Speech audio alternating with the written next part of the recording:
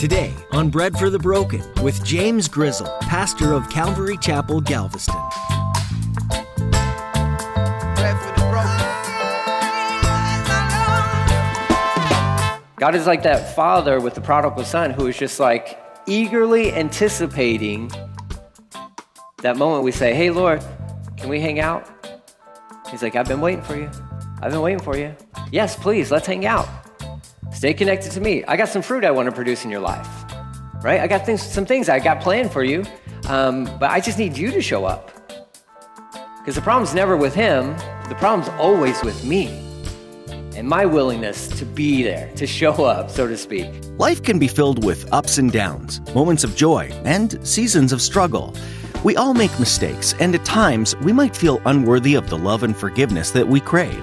But as Pastor James talks about in today's message, the Lord's love is boundless, and He eagerly waits for you to call out to Him. His arms are always wide open, ready to welcome you back into His loving embrace. No matter what it is that you've done or where you've been, He's ready to accept you back into His family. Now turn in your Bible to the book of John chapter 15, as Pastor James begins his message, The Fruit of the Spirit.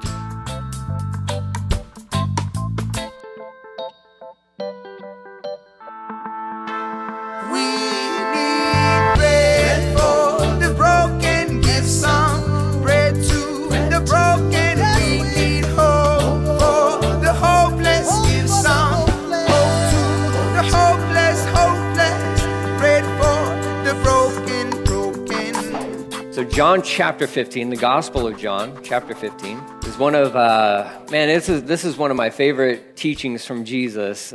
This is one that I learned early on, and it kind of like set within my heart at an early age for me in my walk with Jesus.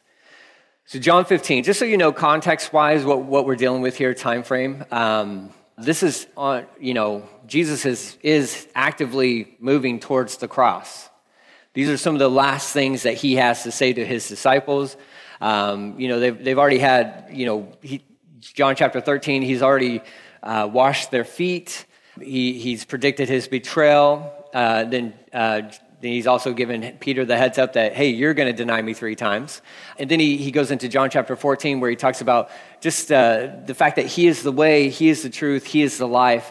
And he's going to prepare a place for us, and he's actively right now preparing a place for you in heaven, like new heaven, new earth. Like he is working on your future condo in paradise. Right now is actively being built specifically for you. Like that's what the word actually says within the Greek. It's not like for us, it's for you. I mean, John's very purposeful in how he uses words. And he says, Jesus didn't say, I go to prepare a place for you all, or y'all, right, as he would in the South. But he says, no, I go to prepare a place for you specifically. So when you get to heaven and he tosses you the keys to your new condo, whatever that thing is, you'll walk into it and you'll be like, whoa, how do you know? Well, he's Jesus, and he knows better than you do.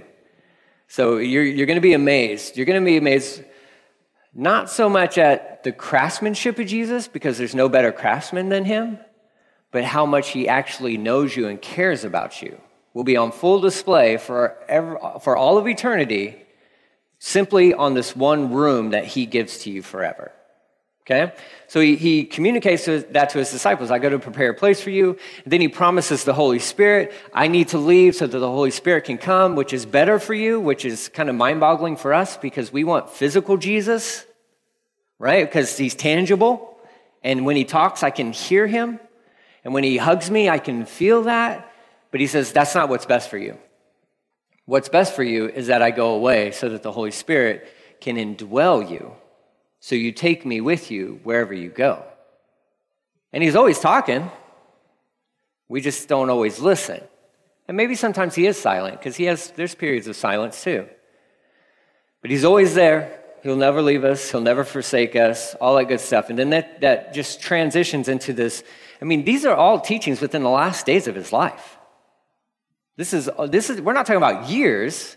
We're not talking about semesters and all. These are days before he is crucified. So there's tremendous importance placed upon these teachings because these are his final teachings to us. And one of his final teachings to us is found in John chapter 15. And I'm going to read from New Living Translation. He says this in verse 1, I am the true vine. My Father is the gardener, or the vine dresser, as your Bible may say. He removes or cuts off, we'll define that in a second, every branch that does not produce fruit or does not bear fruit. And he prunes the branches that do bear fruit so they will bear more fruit, okay? So they'll produce more fruit. He says, you've already been pruned for greater fruitfulness by the message I have given you. Remain in me or abide in me, and I will remain in you or abide in you, for a branch cannot produce fruit if it is severed from the vine. You cannot be fruitful apart from me. Verse 5, yes, I am the vine, you are the branches. Those who remain in me and I in them will produce much fruit. For apart from me, you can do nothing. Anyone who parts from me is thrown away like a useless branch and withers. Such branches are gathered into a pile to be burned. But if you stay connected to me or remain in me or stay joined to me, my words remain in you. You may ask any request you like, and it will be granted. That's kind of sweet. My true disciples produce much fruit. This brings great glory to my Father. Okay? So we're not going to go through this whole chapter, but I do want to just to tap in for, part of this fruit of the Spirit. It starts with who you're connected to. Like, this is elementary principles, right? Because, a branch cannot produce fruit on its own.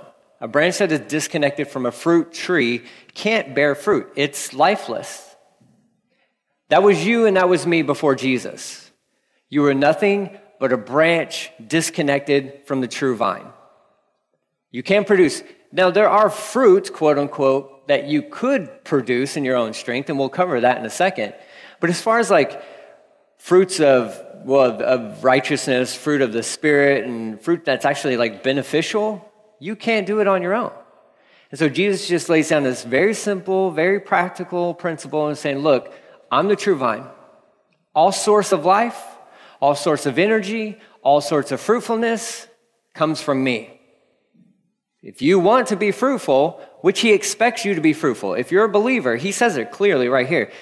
His disciples, which means students, will bear fruit. You will bear fruit. Your goal is not to bear fruit. Your goal is to bear much fruit. And you can't even do that. Not in your own strength. So you got to stay connected to Jesus. And this is what we spent about 4 days emphasizing is our tremendous need to stay connected to the vine. We have to stay connected to the vine. As a branch, because that's all we are. That's all we are. There's nothing impressive about branches. There's not. The thing that's most impressive is the vine that it is connected to. And so Jesus is laying this down for these guys, like, I'm the source of life. I'm your source of life. I'm your source of fruitfulness.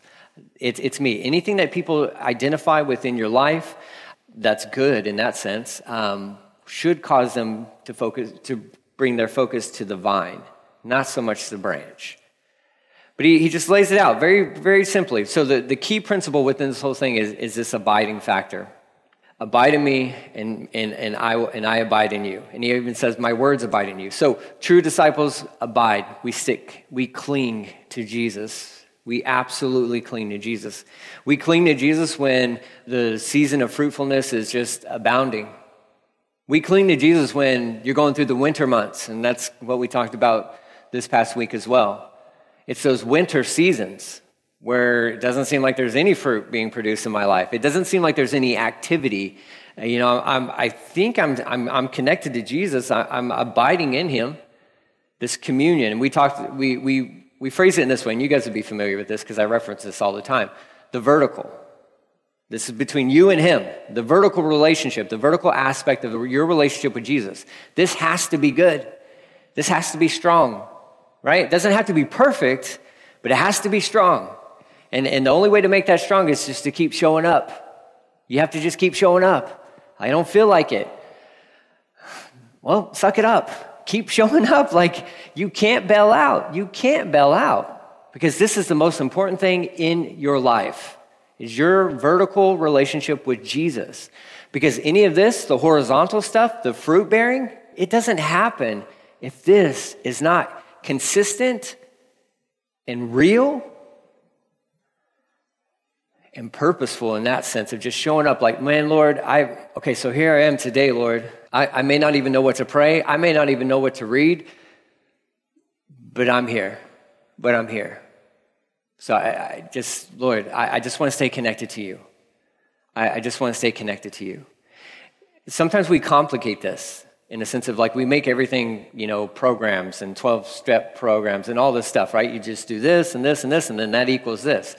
Sometimes you just have to just show up with no plan, with just no plan. I heard this once from a Bible instructor. He from Bible college, but he taught at the European campus, and some friends of mine had come back and he had instructed his students. He's like, look, here's what I want you to do one of your days, because devotions were something that they strongly encouraged us to do, right? To establish good, healthy morning devotions, right? But he encouraged his students. He's like, here's what I want you to do. I want you to go out on the campus. This was like literally a castle in, I didn't go there, but my friends lived in a castle in Europe, which is crazy.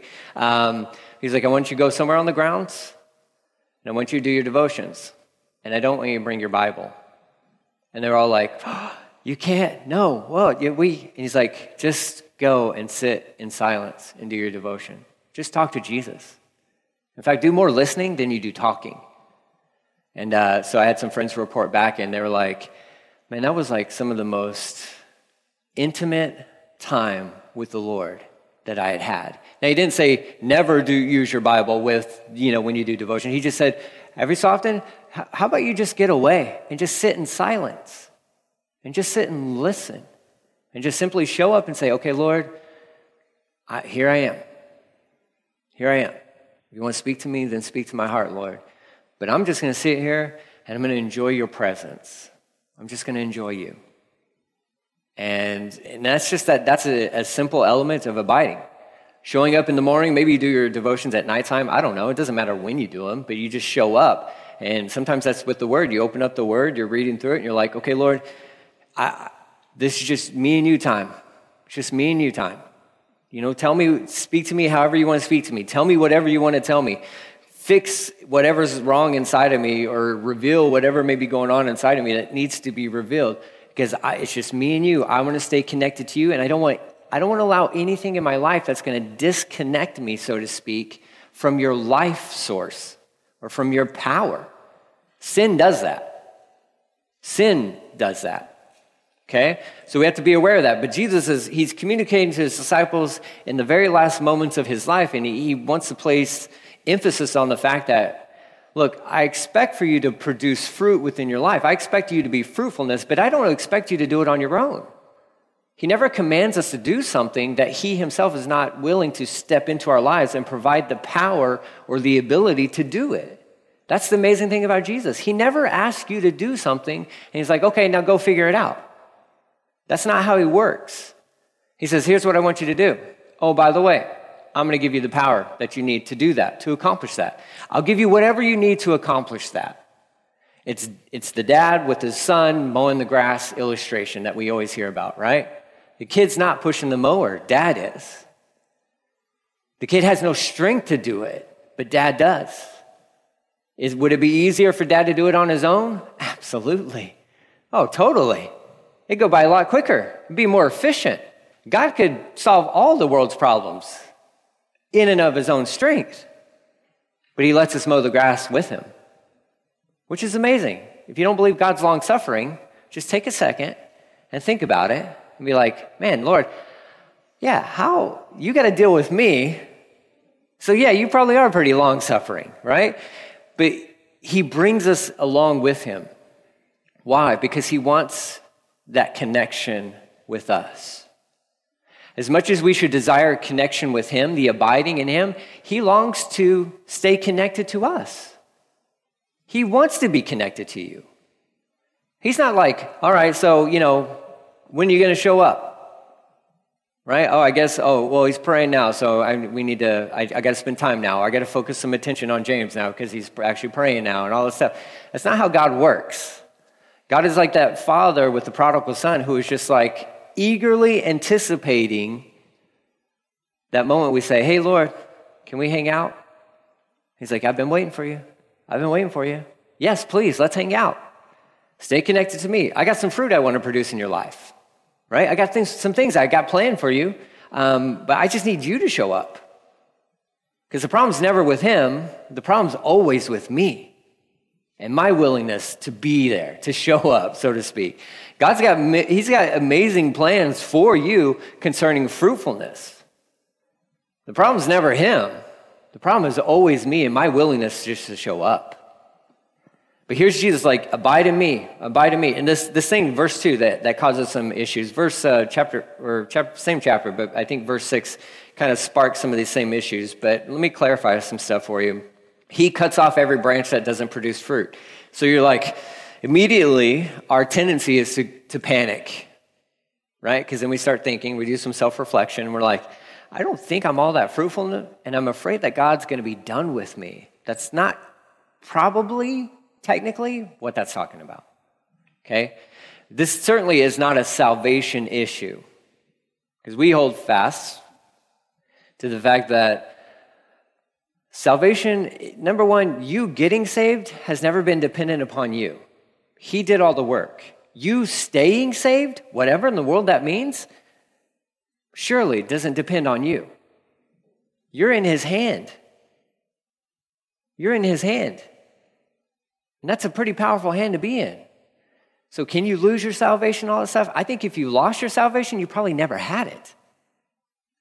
I think you may have never had it. And that's something to be aware of, especially in our Western culture, where Christianity means so many other things other than an absolute surrender to Jesus, right? Because we've, unfortunately, with some, bad teachings and all this stuff, I think we've lost what Christianity actually even is. True biblical Christianity is a surrender of self and establishing Jesus as the king of your life. Like total, complete surrender. It's not about like, yeah, I'll sign up on this Jesus thing as long as if he hooks me up with stuff or he gets me out of this problem, right? That's not Christianity. That's Western mentality of like, this teaching that kind of circulated, and it's still prevalent today, where it's like, no, you get, just say this prayer, Jesus comes in and he fixes all your problems and all this stuff. I'm like, that's not the Christianity that I know. It's not. Christianity I know is one of suffering. It's one of surrender. It doesn't mean your life's going to be miserable. In fact, it means you have more joy within your life. True biblical Christianity is like, I can walk through any scenario. Nothing can steal the joy that I have away. Nothing can steal me away from him. Paul even actually wrote about that in the book of Romans chapter 8. It's kind of a cool chapter. But the other way this can be translated is instead of he cuts off, he lifts up. Okay? There's two different ways to translate this phrase.